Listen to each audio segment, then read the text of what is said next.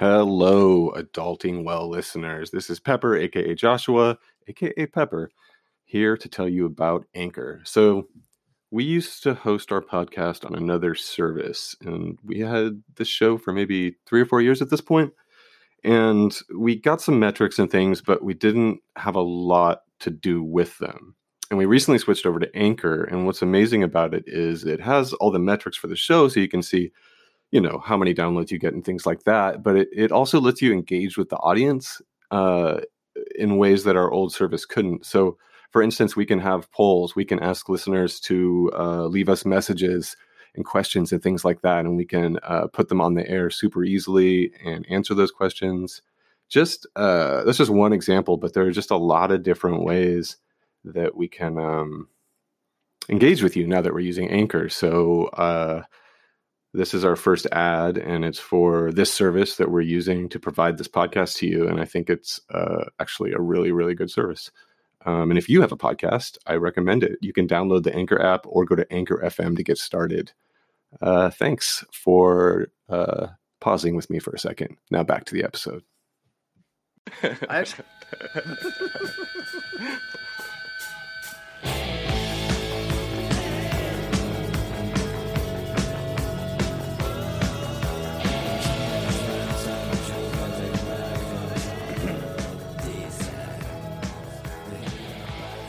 Hello, everyone, and welcome back to the Adulting Well podcast. I am your host, Joshua, and I am joined, as always, by Kevin. And we are playing The Clash tonight to give a shout-out to Beto O'Rourke and his reference to the Clash song Clampdown. Very tall man who knows his punk rock history, which makes me feel really good about his candidacy, whether he wins or not. Tonight, we're joined by Walter Glaser, and I couldn't be more excited. So we're going to start with Joshua's short story and a question. Yeah. So what I was thinking about, we've done 2 shows so far, so we don't really know what we're doing yet, right? And but a common theme. I haven't figured out what I'm doing yet either. Well, I think that's it's been 51 years. Same. So punk has been a theme in our shows and punk backgrounds, and for me, I was thinking about how lucky I am to have found punk for me personally, because with everything going on with Gamergate and the alt-right and the trolls and those kinds of mean, angry men and kids, I think when I was in my teens, I would have been very susceptible to that stuff. Like, there was a time when I remember buying a bomber jacket because I thought those guys looked pretty cool in those bomber jackets, and I didn't really understand. But I was really angry and lost, and I think I could have been on the wrong side if I hadn't have ran into the friends and the people that I ran into. So, I thought maybe I just want to start with like how you got into punk in the first place. Okay, yeah. So I grew up in Marin County, California, which is about 15 miles north of San Francisco, which is, it's a suburban area. Oh, sorry about that. Suburban area. Just push it. Oh, towards me? Yeah. Oh, okay. Perfect. Suburban area, kind of mostly white, middle class, upper middle class. It's the boring suburbs, where lots of us kids lived. I was pretty misanthropic. I don't think, how did I find punk rock? Was basically through my older brother, who was 4 years older than me. It seemed like, it's kind of a funny story. It seems like he was a total, really, really good skateboarder. Mm-hmm. And it seemed like one week he was listening to Ted Nugent, when Ted Nugent was good. Not politics, just music. And then the next day, I felt like there was some music coming out of his room, and I'm like, I didn't even know what it was. I was like, what is this? This is horrible. And I was like, there's no way, there's no way to like wrap your head around it. It's just like. This isn't Stranglehold. Yeah, exactly. This isn't Cat Scratch Fever or whatever. And, it was punk. It was something. It was like the Sex Pistols or something like that. And I was like, wow, this is like really, really weird. This doesn't sound like other types of rock music I've heard. And then kind of simultaneously had a neighbor who had Showtime. If you remember Showtime, I'm going to do a lot of air quotes in this interview.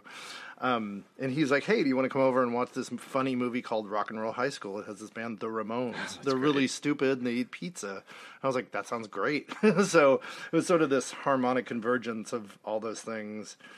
And I was already a weird kid. Like, I always was a wise ass and a smart ass and had a good sense of humor and was weird, but it was just weird at the same time. So punk kind of was like, oh, you can go there and be weird, and it's a little more accepted. Right. You're not ostracized. It's the opposite. Exactly. Right. Exactly. It's like, oh, you can wear the weirdest clothes you can, and way back then, in 1983, it would still be punk. You could wear your dad's jacket and the purple T-shirt with big green dots all over it, and that would still be punk. So So that's now, awesome. with the alt-right thing, it never had a big appeal for me. If you want to take it back, both my parents are European citizens, and they actually fled Germany and Belgium from the Nazis. Right, so right. if I became a white supremacist, my parents would have beat the. I probably wouldn't be alive right now. They'd be Right. like, Right. because they killed members of my family, Yeah. et cetera, et cetera. Yeah. So it was never, and it wasn't really. I mean, there were skinheads, but I think you could substitute it for any kind of less healthy right. identity. Yeah, right. Well, I think too. I mean, there were definitely skinheads in the '80s in the Bay Area, but we've covered that extensively. I feel like. Yeah. But I mean, They love I'm our cur- Facebook page. Yeah, they do. Oh. Maybe I'll make some new. I've been leaving people alone the last few weeks because we haven't been on. But after this interview, I'm gonna do a little ad buy, and we'll see what happens. Especially, I'm sure there'll be some interesting comments. But talk to us a little bit about that. Like, what was it like in Marin County in 1983 in the punk scene? Well, punk rock was at that time was basically unknown. Like, people didn't know what it was. So it's like pre-Green Day, pre-internet, pre all those things. So it was, people didn't know what it was. And they would see me, and I would have short hair and wearing whatever, X-White, some punk band t-shirt. And they'd be like, "What are you? Are you gay?" Right. They would just people had no grasp. It was like, "Oh, do you like Devo? Is that what you are?" And I'd just be like, Devo's fine." And when you punk rockers at that time were persecuted, so it's kind of like, "Why do you cut your hair short?" But they throw food at you, get kind of the whole, what are you, expletive? The jock gets you in the headlock, all that kind of stuff. So.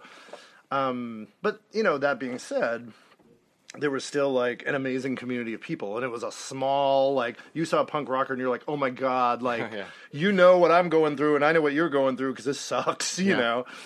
So there was really, it wasn't as large and maybe not as, I don't want to say not as diverse. It's just now you see a punk rocker, you could oh, that guy could be the biggest asshole in the world. And I might hate that guy's guts, but way back then it was more you and I have something in common because who Minor Threat is, and it's 1983, in June. And the fact that that and you were one of the 1,000 people who got the record, you knew that there was, you knew you had something in common on some level. Yeah. Well, and I for me, I can say too, music as a whole, but punk rock really kind of probably saved my life. I didn't know really anything else, especially in the kind of rougher high school days, and I grew up in Sonoma County, and you can only, you can add probably times 100 to the redneck factor up there. That's true. Although I was corrected on using the word redneck the other day because it actually comes from the Southerners that supported unions. They wore red handkerchiefs around their necks. Oh, okay. Oh, jeez. Yeah, I got corrected. Duly noted. In the new Michael Moore film, apparently. Oh, okay. But I think one of the things that's really interesting is that camaraderie. And, I feel like it really affected, and this speaks to kind of your experience when you started connecting with people in the, San Francisco and Berkeley area, probably around this idea that these bands kind of belong to us, in some way, they were, they spoke for us and they were, they were singing our anthems. And so, as time went on, the signings to major labels and other things, I always found really sad. But I'm curious how you got involved with things like Maximum Rock and Roll and especially, Gilman Street, where did that connection occur? And because we've talked about Tim Yohannan on this show with Martin in our last episode, and I know Martin is your best friend. So, but how did that kind of happen? Where did you find your people? Because you did a lot of work around getting an all ages venue and doing the things that led up to it, including being part of MRR, writing for MRR, and then also probably, I would assume, working with the record label and the other stuff that Tim did. Yeah. I blame Martin Sprouse. Okay. No, I mean, it was, so my brother, to go back a little bit, my brother went to college in San Diego, and he's 4 years older than me, so I was still in the high school. I would fly down and visit him every once in a while, and Martin lived in San Diego, and he was doing Leading Edge, so my brother was a punk rocker down there. Met Martin, Martin puts on shows and is at every show, whatnot. He's like, oh, you should meet this guy Martin. I met Martin, I think it was at a Suicidal Tendencies and Ill Repute show in, I don't even know, 83 or 4 or something like that. So I met him, and then once he moved up here to do Maximum, Tim had been talking to him about, hey, we need someone to do cassette reviews, demo tapes. Basically, do you know anybody? And he's like, how about Walter? that was my resume and application process. And I'm just like, oh, I don't know, sure, I guess I'll do it. It wasn't. Do you remember your first review? No, I did so many. So, yeah, I mean, sometimes I would do like 20 a week. There would be like just the sheer volume. I think that's why they were like, we need someone really dumb to do this. Like someone who will say yes, because it was a lot. Well, I'm sure they got a ton of submissions. Everybody sent the MRR. I sent everything to MRR. I probably reviewed your tape. Probably if it was between like 85 and 90, whatever, 3 or something like that. So definitely, I met Tim. I did the radio. I met Ruth, Jeff, all the kind of the Steve Spinelli, all the original Maximum people. And then it's in the Bay Area, or in the Bay Area we're kind of spoiled because there's this. Maximum Rock and Roll was already this thing, and it generated some money, so they had money to do things. So if you could just be a part of it. I mean, if whatever I just started being part of all their projects. They're like, you want to be on the radio show? Sure, I wouldn't be on the radio. Why not? So you could be like as involved as your bandwidth, like as much as you wanted to kind of. Yeah, I mean, as going. long as maybe if I was like totally obnoxious. Sure. Well, I am, but in a bad way. So I was involved in, doing reviews, interviews, the radio show. I was involved with Gilman. I was actually trying to remember back. I think it's funny. There was a story about Gilman. I think my brother and I borrowed my mom's car, and she had a '67 Ford LTD Country Squire station wagon. And I think we actually picked up a bunch of the lumber for Gilman in my mom's car without her knowing. And I returned her car. She's like, "Why is there sawdust all over my car?" We're like, "Don't worry about it." So when you're getting Gilman started, you're working it for MMR. Like all these bands are around. Like all this is happening. Are you? I always wonder this. And I'm sure I know the answer already, but at the time, are you thinking, oh, there's going to be books written about this time. There's going to be movies made about this time. This is a special time. No, more than not really. Because everybody kind of not thinks on the level. Not If people said there's going to be a movie about Gilman Street and that's going to play in movie theaters, I'd be like, what? Because I don't know. You're doing it and you're kind of inside of it. Yeah, that's what I imagine. And I mean, it's a cool thing because it's like, wow, every band, like Soulside's playing and Ignition's playing and whoever, Fugazi's playing at, the club that we started, because I mean, Tim knew Ian, blah, blah, blah. But what, it's a cool thing when it's going on, but it was still kind of, even at that time, I don't know, it still was a little. I mean, Fugazi played at Gilman, which is small. Right, yeah. When you think about Fugazi, that's a small and they did place. a number of times. Yeah, which is crazy. yeah. Even as they got a little bigger, I was went to some packed shows. Mm-hmm. So it was still kind of almost like I said before, it's kind of like The Secret, That not that many people knew. People kind of knew. Oh yeah, there's some punk club in Berkeley, blah blah blah. But it wasn't on a major movie screen or whatever. It's almost like. I think with Green Day blowing up so big and being from the Bay Area and the internet, then it's just because now everybody knows everything. Right. My mom could find out about whoever, the tiniest hardcore band on earth, and know everything about them. Well, we were in Santa Rosa, literally waiting for the scene report to come in the zine. That's how we got our news. And from big comic buffs would be like, okay, this happened and this band's playing, and we're like, oh, that's the news. Okay. Mm-hmm. I mean, definitely. It was always exciting too. I think. And I feel like in some ways, I didn't stop to appreciate the stuff that was going on because you just don't have any idea. You know, like when it's happening and you're that young. Yeah. And, you know, I'm a little bit younger than you, not much. I just turned 48. So, you know, it's like, it's really hard to kind of like, when you're that age, to slow down enough to say, oh my gosh, this is like really an amazing time in history for this scene. Right. I mean, I felt like, you know, definitely I'm like, wow, Gilman's cool. You know, I can go to 3 punk shows a week and I'm really not going to get beat up. Like, guaranteed. Yeah. Like, no one's going to kick my ass, you know, or whatever. And you don't need money. You can volunteer. Yeah, like, exactly. yeah. Exactly. Which is totally amazing. Well, yeah. Something else interesting happened to you when you were, I believe, in high school that correlates to my company moving into the old KOFY TV 20 studios. So I understand you went over there. There's a little thing that if you grew up in the Bay Area, you could not have missed because everybody knows about it, called the Dance Party on KOFY. And I believe you went down there. And likely if you were in high school, you cut school to do so. No. Au contraire. I was a very good student. Okay. And all my cuts were sanctioned by my parents. Sorry, high school teachers. No, so actually, what they did is I think there would be a day at the dance party where it'd be your high school. So it was Redwood High School in Corte Madera, which is Gavin Newsom's alma mater as well. This is just like public TV dance party show. So TV 20 did the dance party. It's not. Nobody public. even knows what that like television is anymore. It's not. It wasn't. It was a broadcast station. Yeah. KOFY. And it was live. Yeah, I think it was broadcast live. So it was at one point. They still do. I think when I was on it, this is foreshadowing.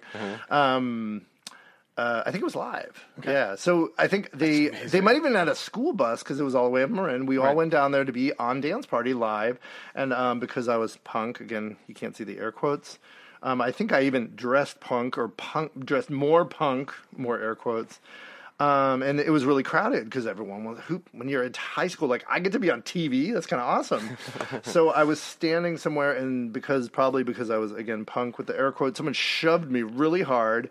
I fell into about 5 people and all of us fell over onto the ground.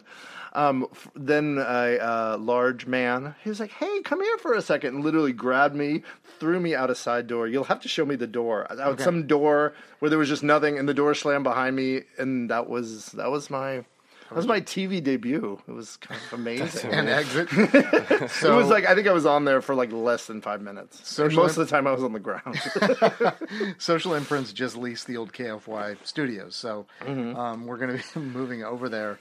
And there's actually like dance party memorabilia around there. That's awesome. I found a bunch of like old clips that clearly went to like dance party, you know, like items that say dance party, do not remove. And they would like clip onto whatever the item was. Interesting. Yeah. And so there's still a little bit of like ribbon hanging from one of the HVAC units in the old studio. And yeah, so it's, and you know, I hear more and more as I post that we're moving there, people are telling more and more stories about going on dance party when they were in high school and either cutting school to go on there or their schools going in there. I think you should get some cameras and light it up again. Like I'm thinking about it. I want you to shove me out the door so it can kind of come full circle. I can kind of own the experience as an adult. Let's do it. So I can feel not welcome there still.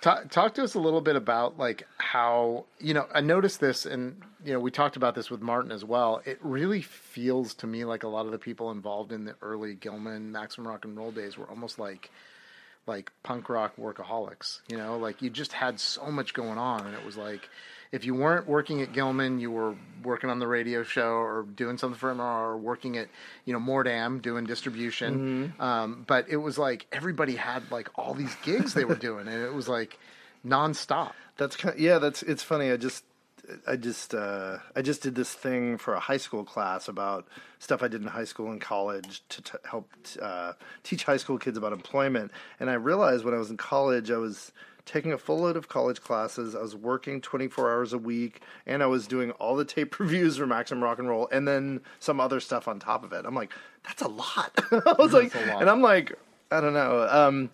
Are you still the type of person that gets a lot done? Are you someone that's maybe a workaholic now? I'm really trying to avoid that because my dad was one, And so you are, if you're trying to avoid it. I'm trying to. I work. I think the things I like to think the things I do well, and I do recognize the need for not working, not working, and you have to have time to breathe and relax, and Well, even though at the age you guys are talking about, like I definitely did. Like, I still looked at other people doing stuff and went, like, no, I don't want to do a lot of stuff. So this is the personality. I think it is. It's funny because I've had some conversations with other people. Like, I'm like, yeah. Like, in high school, like, I was in a band and we would, like, do a show on a weeknight. I would leave right after our set, go to sleep, wake up, and then, like, take a math test at 8 a.m., or whatever. And then I told people that, and they were like, and that was just my normal. And they were just like, that's so weird. I never did anything in high school except go to the mall and get drunk and try to talk to boys or girls or whatever. So, I mean, it's kind of fun to put effort into something, Yeah, for sure. all that stuff. It's like, you put effort into a club and you have your own fucking club. That's kind of amazing. Or like, tape reviews isn't the most glamorous thing on earth, but it's like, you get to hear a bunch of new cool bands. Right. Sometimes people write me, thanks. Not with a computer. I think they weren't around then, but. As I got older, I saw the value in the work you put into stuff more and less wanted like the shortcuts to things. Mm-hmm. But, it's, what was I going to say? I think it's interesting when people talk about being motivated, like they don't talk about like the idea that you just have to do stuff when you don't feel like doing stuff. Mm-hmm. like the show, like the podcast, like anything. Like that's the secret to, I think, being motivated. Yeah, I mean, it's funny. I was thinking about what I was going to say here, and I think one of the things that sort of punk rock taught me the most was like, kind of like you can do things, I mean, with Maximum Rock and Roll and that whole sort of, for lack of that whole organization being there, it made it a lot easier. I mean, if I was just one kid in some small town in Wisconsin, I don't know if I could put on a show by myself or whatever, but I don't know, with punk rock, one of the things I think I learned was just like, that you can do stuff, and even if it's like a small thing, it's still a thing. And it's like maybe Kevin starts doing something you learn about. You're like, hey, yeah, I want to do a magazine too, or whatever, start a food bank or whatever it is, and it can turn into a big thing or stay a small thing, and that's fine too. So it's just kind of like that's true. That's very fascinating because we were just like, we'll record our own stuff. We'll get a 4-track. We'll make flyers. We'll go to Kinko's and make magazines. Right, exactly. And it's funny because if you talk to bands that aren't in the punk rock scene, like I remember back in the day, we were playing everywhere with all our friends all the time, and I would talk to someone that wasn't a punk, and they're like, how do you guys get shows, man? Like, we're trying to get shows, and we submitted our tape to this place. I'm like, I don't know, we just made a place to play. We just like playing garages and do whatever. We played like every Tuesday night show for $5, like always. Laundry mats, and it was so fun, and it was just like, we commuted to do it, so we lost money. Well, but it was fun. There was years of like whatever was offered, just take it. Yeah. And I think that's the interesting thing you're saying, that infrastructure was sort of there. Tim was just a complete workaholic. I mean, there's no doubt about that. That's the guy was like unrelenting. Very driven, yes. And, but I think it's really interesting that like Gilman's still there 30 years later. Maximum Rock and Roll is still it's amazing. Still being published to this day. That they're still doing things that I think are in line with the original intent, which is do it yourself, and I know for me, like when I started going to Gilman Street in 1988, I was a senior in high school, and I noticed that I had a couple friends in Santa Rosa that were doing shows, and so I said, I can do that. I'm going to make some shows. I'm going to do this thing. I'm going to make a show. Well, and it's amazing because the bands that I kind of collected as ones that I was like their go-to for are ones that I really loved. Right. Of course. So, it was like I got to do a show for the guys in Las Mordidas when they were playing, and it was a collection of guys from Discord bands that I absolutely adored, which is amazing. Then Tim Green called, and the Youngins were coming down from Olympia, and then it just grew into this whole thing where like Tiger Trap would call and they would want to play a show, and then it grew into like Avail would call and they want to play a show, and then when Avail would play, then all the Gilman bands would call and say, "Can we get on that show?" So it really kind of turned into this like its own like growing sort of like thing, and it all started with just me, like let's do a show at our recording or our practice studio. Yeah, I mean that's like what I was saying. It's like you can do stuff. It's like kind of like you can just kind of organically create something, and it turns turns into something like way bigger than you probably expected when you initially thought. You thought, oh, we're just going to do one show, that'll be fun. Then you're like, oh, that was fun. Let's do another and another, and then so it's growing like the Blob. Or something. I think one thing too that stuck with me that I'll never forget was playing a show at Gilman Street, and there was a bunch of bands from the Bay Area, and then there was one touring band, and every band single band gave all their money from the door to the touring band. And I never forgot that. And so it didn't matter who was the headliner when I would do shows. We would always go 50% to the touring band and then break it down below that. And then a lot of times the bands that would open would turn around and give their money to the touring band. Nice. And it just that kind of looking out for each other, because I know being on tour, number one, is not my favorite thing in the world. I like being on the road, but I don't like being on the road with 4 other dudes in a very small van that breaks down a lot, and and playing shows to 3 people. It's hard, and but having that as sort of the starting point from what I learned from the people that started Gilman was. It's important stuff, man, and and it plays into what I do even here now in my life, which was one of the things I wanted to chat with you about. Is I found a really strong connection between grown-up punks and things like social service and casework and therapy and doing things for their community, working for nonprofits, etc. And I know you're in kind of a combination of social service and job placement, so you probably act as therapist at times. But when you very need to, low-level armchair therapists, they actually have real therapists who have degrees in that. But more importantly, you're giving people job opportunities that normally would be skipped over for job placements. Yeah. And I'd love to hear about how you ended up there, because if I remember right, it's an interesting story, and it's also inspiring to me that grown-up punk kids are doing stuff like this. So how far back do we want to go? Well, I have a degree in developmental psychology from San Francisco State, which I took it because basically it was the most interesting thing. Why do people do the things they do? I mean, that's like the whole world. Why? Please. That's going to be a long podcast. So that was the most interesting thing for me. So when I graduated, I'm trying to give you a shorter answer. Basically, I started working with people with developmental disabilities, so like autism, Down syndrome, et cetera, et cetera. And then sooner or later, I started working for a place that did basically employment development for that population. So if you don't know what that is, it's basically helping those people find jobs and contacting employers and try not to use too much industry lingo. So finessing it, carving out different jobs and finding things out there in the world that people with disabilities can do. For money, pay. Sure. So in an integrated setting, not off somewhere, in some dark where. How do you find those opportunities? Whew. I mean, do you just look around? Yeah.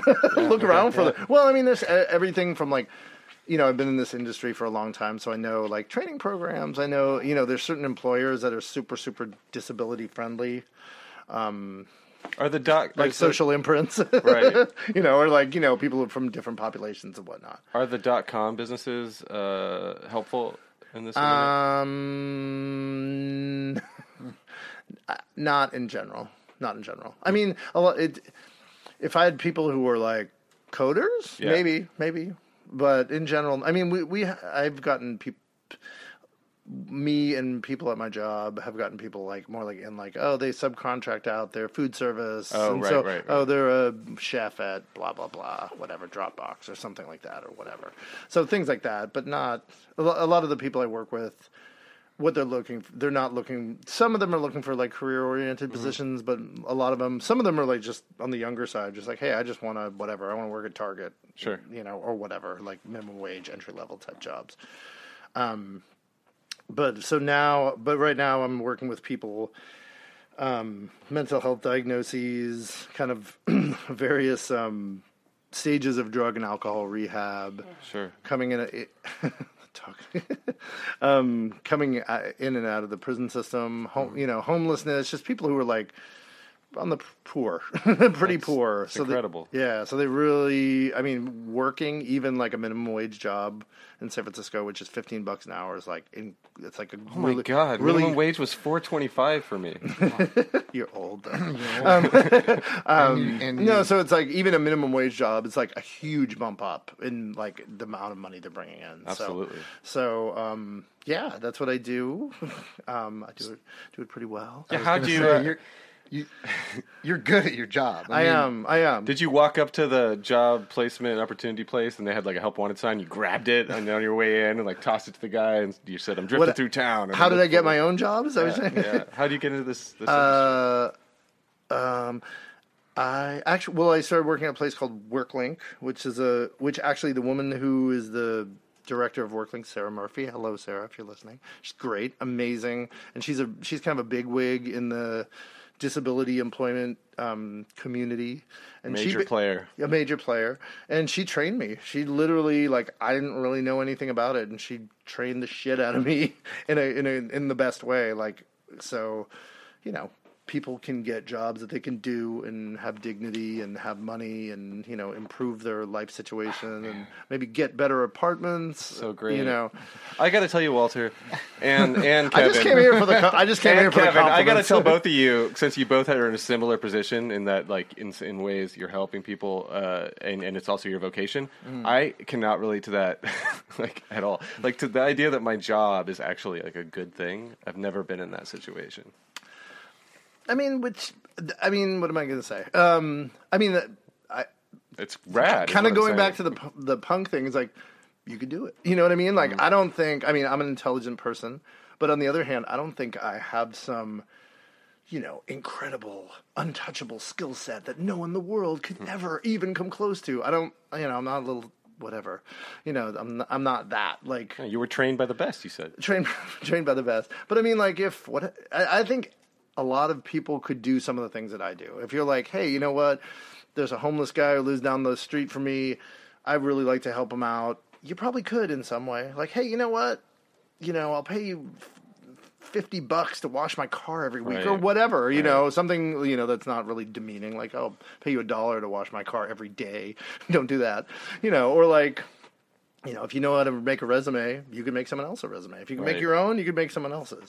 You know, there's all kinds of stuff that, you know, or if you work for a really big, you know, I know people who work for like Apple and Google. I'm like, there's all kinds of stuff you could do. Like, you know, they have a lot of money, you know, get all your coworkers together and be like, hey, we want to have a clothing drive, or we want to have a toiletry drive, or we want to, how come we don't have an internship program for inner city kids? We donate the 6 tons of food every day. Exactly. Well, they do. It gets thrown away. They do that. Well, do they? Yeah. So That's good. I mean, yeah. There's a thing and there's a system in place for that kind of, if they partake in it. Cool. But I mean, I think you can, again, just to go back to that punk thing, is like there's stuff you can do, you know. So. Well, I too. So interestingly enough, I mean, I had a client approach me, and they're going to do a clothing drive for part of their holiday party this year, and we're going to outfit people that Walter works with nice clothing to go to interviews on. And I'm going to store some of it here. They're going to keep some that they can there, and I mean, I think it's as simple as that. Like, oh yeah, that's huge. Looking for a purpose or some kind of mission-driven, you know, way to help people isn't really that difficult given the climate that we're in right now. Right. I mean, that's huge. Because you can't look any direction without seeing someone that needs help right now. Right, exactly. And every single person I work with, like, oh my God, I need clothes. I don't have a collared shirt. Yeah. Like, I don't own a collared shirt and I can't afford one. Even the $11.99 one at Target, because I don't have the money. If I buy that shirt, it means I don't eat for a week. Yeah. You know, and that's the reality. You know, that's the reality. The thing is like, this client is like super excited to do it. That's great. You know, that's and great. it's like, and it's the simplest thing. You know, you have these things you're not wearing. Definitely. I got somebody that'll wear them. No, definitely. But definitely. I think being sort of mission driven comes from, you know, in a lot of ways, for me, it came from punk rock and what I learned there. I don't make any bones about it. Like, you know, the style or the sort of the generation that I'm part of, especially in the Bay Area, that's what was going on. Yeah. You know, that's what we did. And I think that it's like we all have sort of a choice in how we live that out in our adult lives. And this is why this is Adulting Well, is like, what are you doing today to make your little world a better place or the world around you? You know, and I know the other thing, obviously we talk about being adult, you know, as far as relationships and family. You know, you have a daughter. I do. Who is like your favorite person.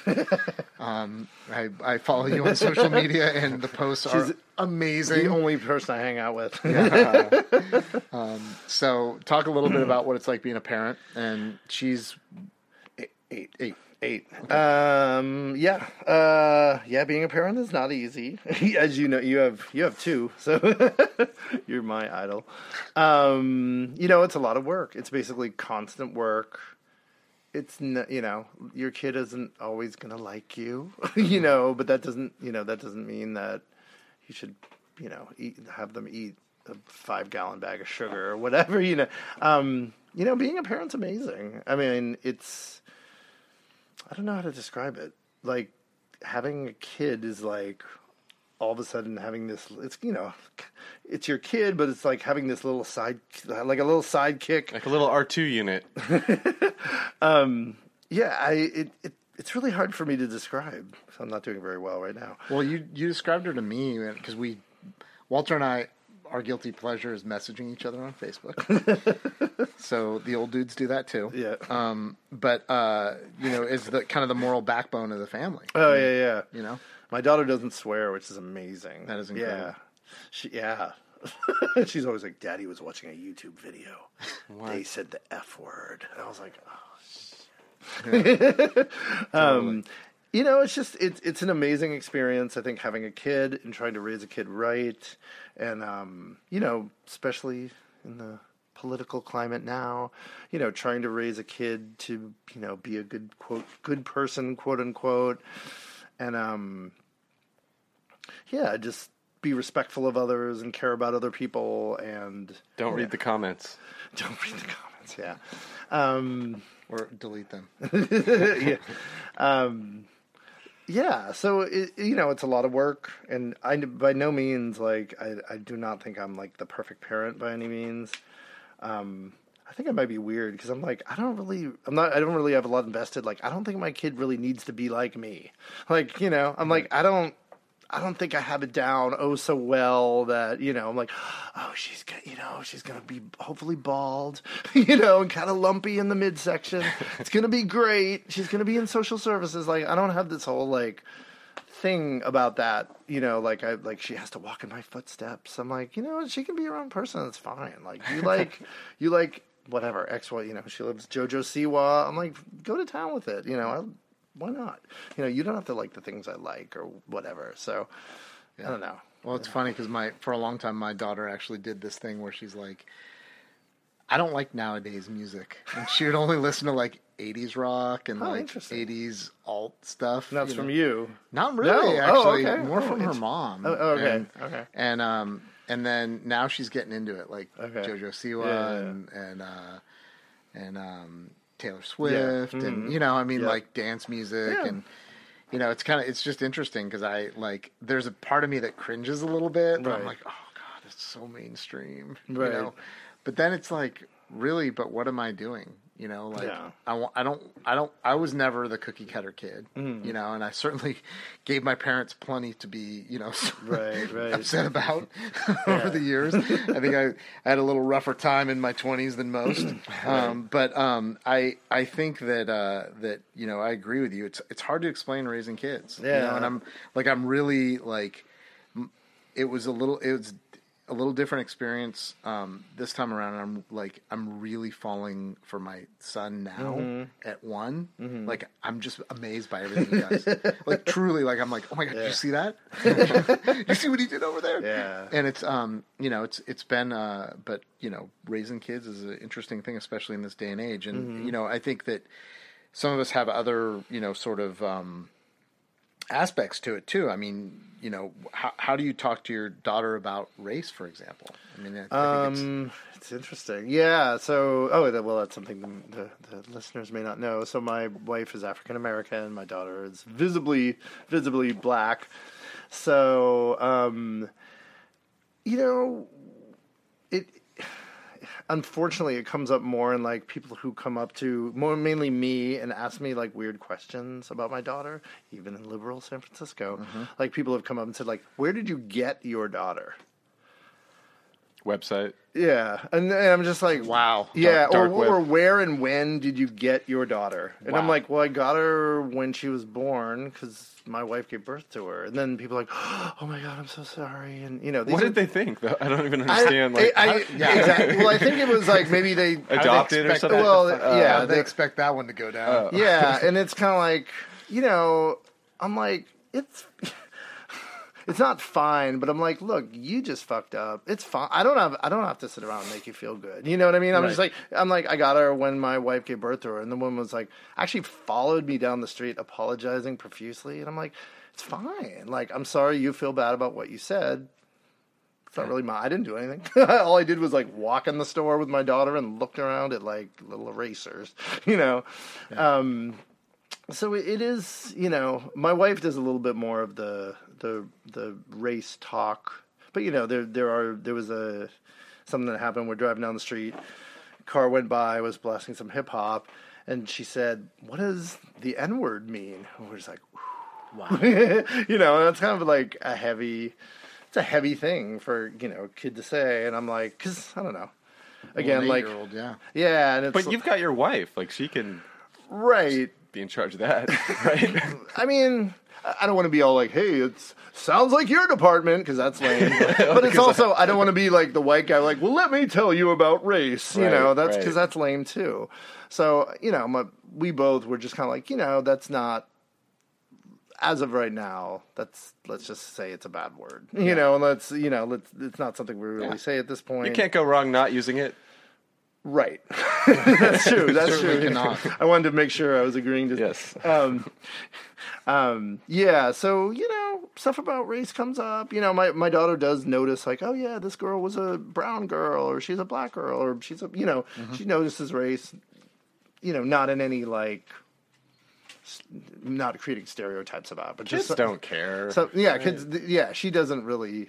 She doesn't, she'll be like, so and so's bossy, blah blah blah, but not really attributing it to like, oh, because she's X, Y, Z. Yeah, until you hear someone say it, until you. Yeah, I mean, it's certainly a learned behavior. Yes, yeah, totally. I mean, I'm curious how the rhetoric though has impacted like your family. I mean, how does your wife feel about the stuff that's going on in the political kind of arena right now? Because I mean, people can try to minimize it all they want, but I'm going to be blunt. It's fucking ugly. Right. You're talking about Trump or, yeah, just in general. I mean, and it's not like I would have expected us to get a little bit of a break here in the Bay Area, but weird shit's been going on here too. Yeah, I mean, it's funny. Before this, I was really trying to think of a good kind of concise way, and it just seems like all the things that you kind of thought, were pretty basic, to even like, I don't want to say a majority of Americans, like probably at most points in time, you could be like, what, the majority of Americans probably think racism is bad. On some level, they might even be like hypocritical. They might make some comments there, but in general, they'd be like, yeah, racism is bad. Or like, women, they should be treated same as men. Like an emotional maturity minimum. Or just level. just even if it's like lip service, you'd kind of think that people would do it, but now it's just all that's thrown out the window. Now it just seems like, it's like, well, what's wrong with a bigot? That's really what it is. Yeah. It seems like, well, so what? That's just the way or whatever the justification is. And it's just like, it's really bizarre to see, and, racial incidents going on, whatever, in Oakland or, here in San Francisco. It's just, it's hard to see.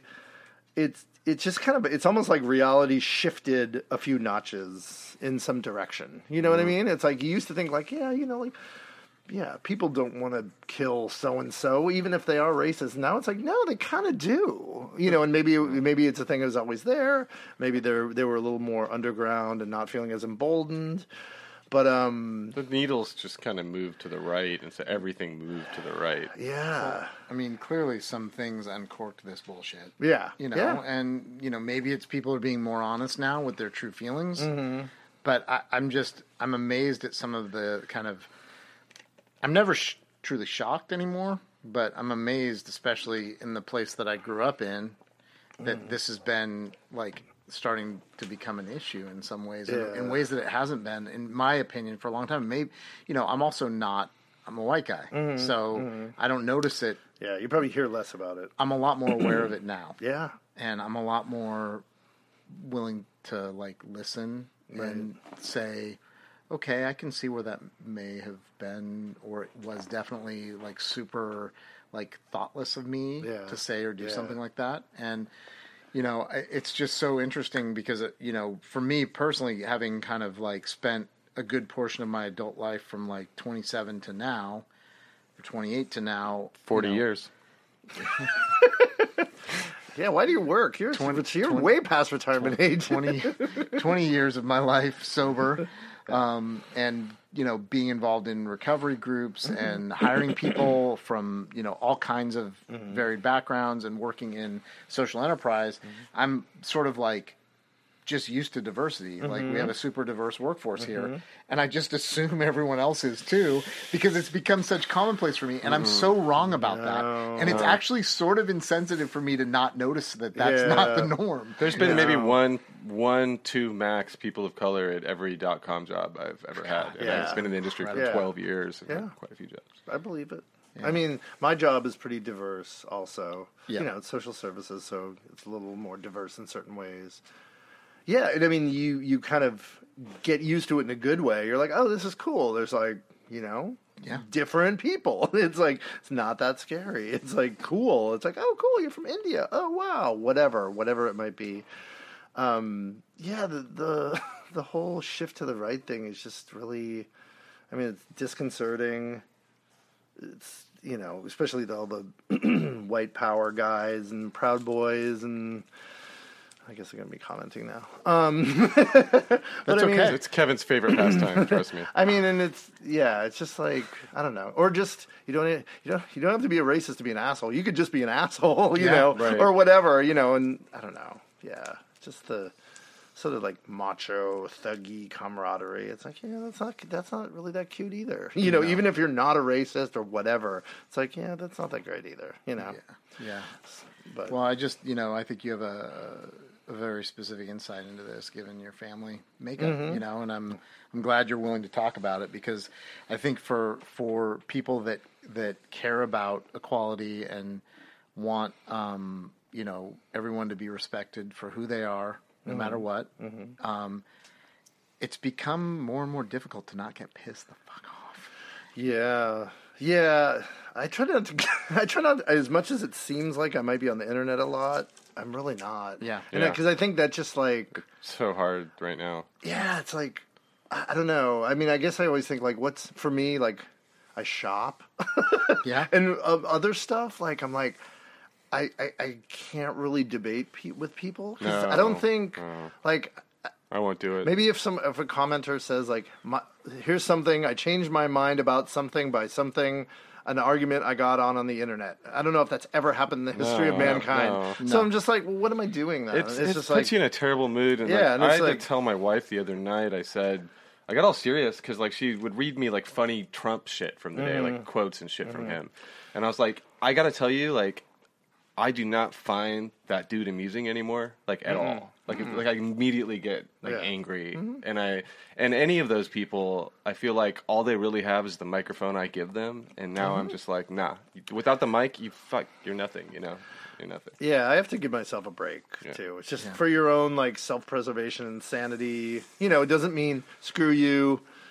Whatever, you can go oppress somebody else or whatever. It doesn't mean that, but just for your own like well-being to be like, you know what? I'm not going to listen to that shit today because, I might want to have a decent day once in a while. You know, just for your own self-preservation. Totally. Well, talking about decent days too. I mean, so we've hung out a couple times. I've seen you at shows. Specifically, though, I saw you at the Alameda Flea Market. Oh, that's right. I was there by myself. By yourself. That's so rare. But you had been record store shopping. Oh yeah, and you were buying records there. I was buying records. So what's on your playlist right now? Let's go back to some fun stuff here. Okay. What's on my playlist now? What did I? I mean, you had a bag full of records. So you got. You're revealing all my secrets. Boy. Okay. I was just listening to Lee Morgan, The Sixth Sense, jazz trumpetist. The Clash. I've been on such a like. This is kind of funny and embarrassing. I never listened to Clash Sandinista until like a year ago. Sure. Because I was way too punk. I was like, and it's a triple album, which is the most unpunk thing ever. So I was like, how could it be good? But I bought it like a year ago. I was like, holy shit, this is amazing. I really, really like that. I'm a huge Joe Strummer fan. So. Yeah. I kind of Well, him and Mick Jones together. I didn't love Mick's stuff as much afterwards, but the fact of the matter is, them as a writing combo is pretty much the punk Beatles. Yeah, they're just like so many great songs. Yeah. I mean, the Clash have so many amazing songs. Period. Yeah. You know, like you don't have to love all of them. You might like different ones. Even if you don't like them, I don't get in musical arguments because that's even worse than the internet shit. No, wait, the Ramones' 13th album is better. No, I don't complain. That's great. You love it. I don't care. I don't even know what a hip hop. I was listening to Little Brother. Kind of like underground North Carolina hip hop group, just reunited for one night, which is kind of interesting.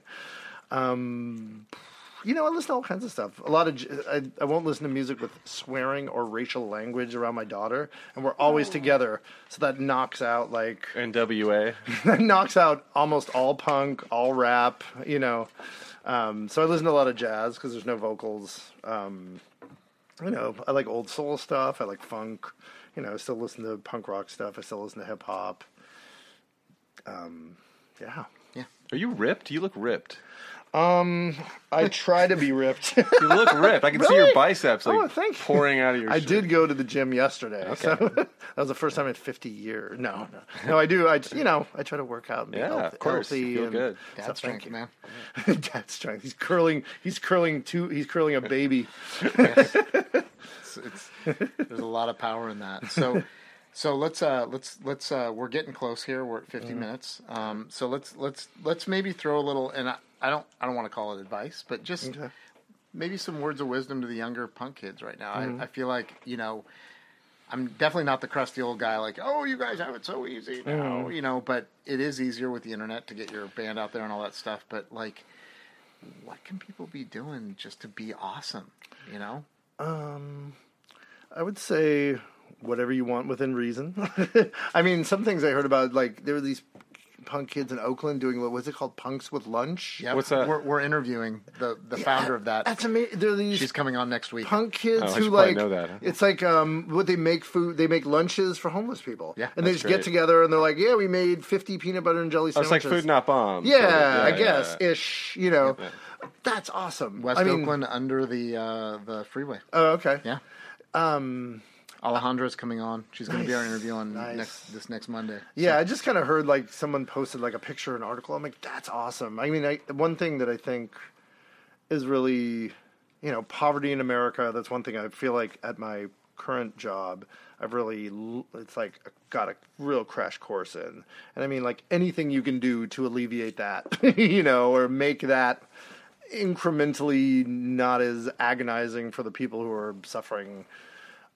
Please do. You know, whether it's like whatever you want to play a benefit show, you want to, again, the Punks with Lunch people, whatever you can do. What would you say to someone that said the problem with San Francisco and all the homeless people is that we have too many services to help them, therefore it's attracting all these homeless people here, and we should shut down those programs, and that would actually help? What would I say? I would say, yeah, there is probably some little kernels of truth to that. Like some people do come to San Francisco because we have a lot of social services, which is great. Yeah. You know, I'm happy we have that many agencies. I mean, I work for one of them. So if you shut it down, I might be homeless. You just Again, I mean, social services like anything else. Like, there's probably tech companies you might go there and be like, God, this place is like, you know, this place isn't very well managed. Right, wow, there's a lot of waste here, or whatever. Right. It's the same for there might be social service agencies that are full of shit, and the people don't do a good job, which is That's going to be in any agency, you know? It's like yeah. you think everyone who works for Google is this amazing, 100% functional money-generating machine. No. You know? So... no, 1% of .coms like make it to Series A, and that's a lot of money that's just flushed down the toilet. Yeah. I mean, I would say that the quote homeless situation in San Francisco, it's really difficult. It's really complicated. I mean, San Francisco's a small city, and space is like the hottest commodity because I mean that's why houses are $1 million plus. You know, even in areas that aren't centrally located or not desirable or whatever. So it's it's a rough problem. So it's just basically we're doing what we can. That's what you say to someone like that. Doing what we can. I mean, I know, like, the case managers at my job help people find housing. They're like, oh, it's getting worse and worse and worse and worse. Yeah. You know, so it's like, right. You know, there are agencies like Mercy Housing, Mayor's Office on Housing. They do stuff for housing, but like, no one wants to do that because they're not making top dollar. Right. You know, so it's like in the Mission District, are they going to build low cost housing and the developer only makes whatever, $500,000, or he could sell like market rate condos and make like $5 million. What's he going to do? You know what he's going to do, and it sucks. It's, Yeah. It's difficult. Not very community minded, but again, that's the guy's job. So it's a shitty situation. It is. I mean, yeah, I don't know how it's going to shake down. Thanks. I put you on the spot, but that was no, a great that's answer. fine. That's fine. No, it is complicated. That's why I do podcasts. You get put on the spot. It is complicated, and it's the problem is not getting any better. No, it's getting worse. But I think it ties back to what you were saying. Like, there's little things that you can do. Mm-hmm. Like, you see somebody and they're clearly in distress. And you're going in the store, bring them a bottle of water. Mm-hmm. It's really simple. Mm-hmm. So, I didn't have any other specific questions. I just want to say thank you so much for coming on. I think one of the things that Joshua and I talked about when we started this podcast is bringing people on that are doing things in their lives that will give others a little bit of inspiration and joy. Because it has become sort of a dark time, and a lot of people feel like they're giving up. Right. You know? And sometimes, I was telling you when we first started about it, like, I hear conversations like this, and sometimes I get fired up. Yeah. Yeah. So as sort of as co-host, we appreciate what you do. Thank you. It's amazing. Thank you. I think it's brave in this world to be raising a child. Yeah. And it's also extremely satisfying. But the work that you do is truly making a difference, and I know you're good at what you do because I ask around. I'm nosy. And I'm really excited about our little project and getting some of your clients and future clients clothes so they can do amazing stuff with their next step in their careers. So, thanks for coming on. Thank you. Thanks so much for coming on. Yeah, come on again sometime, and it'll be in the new studio so we can show you where you got kicked out. Yeah, I think we should do a return with Martin and Walter together. You should kick us both out. And then we have a dance party. When we'll watch you outside the window crying. When we play only The Clash. Thanks for listening, everybody. Thank you. Thanks.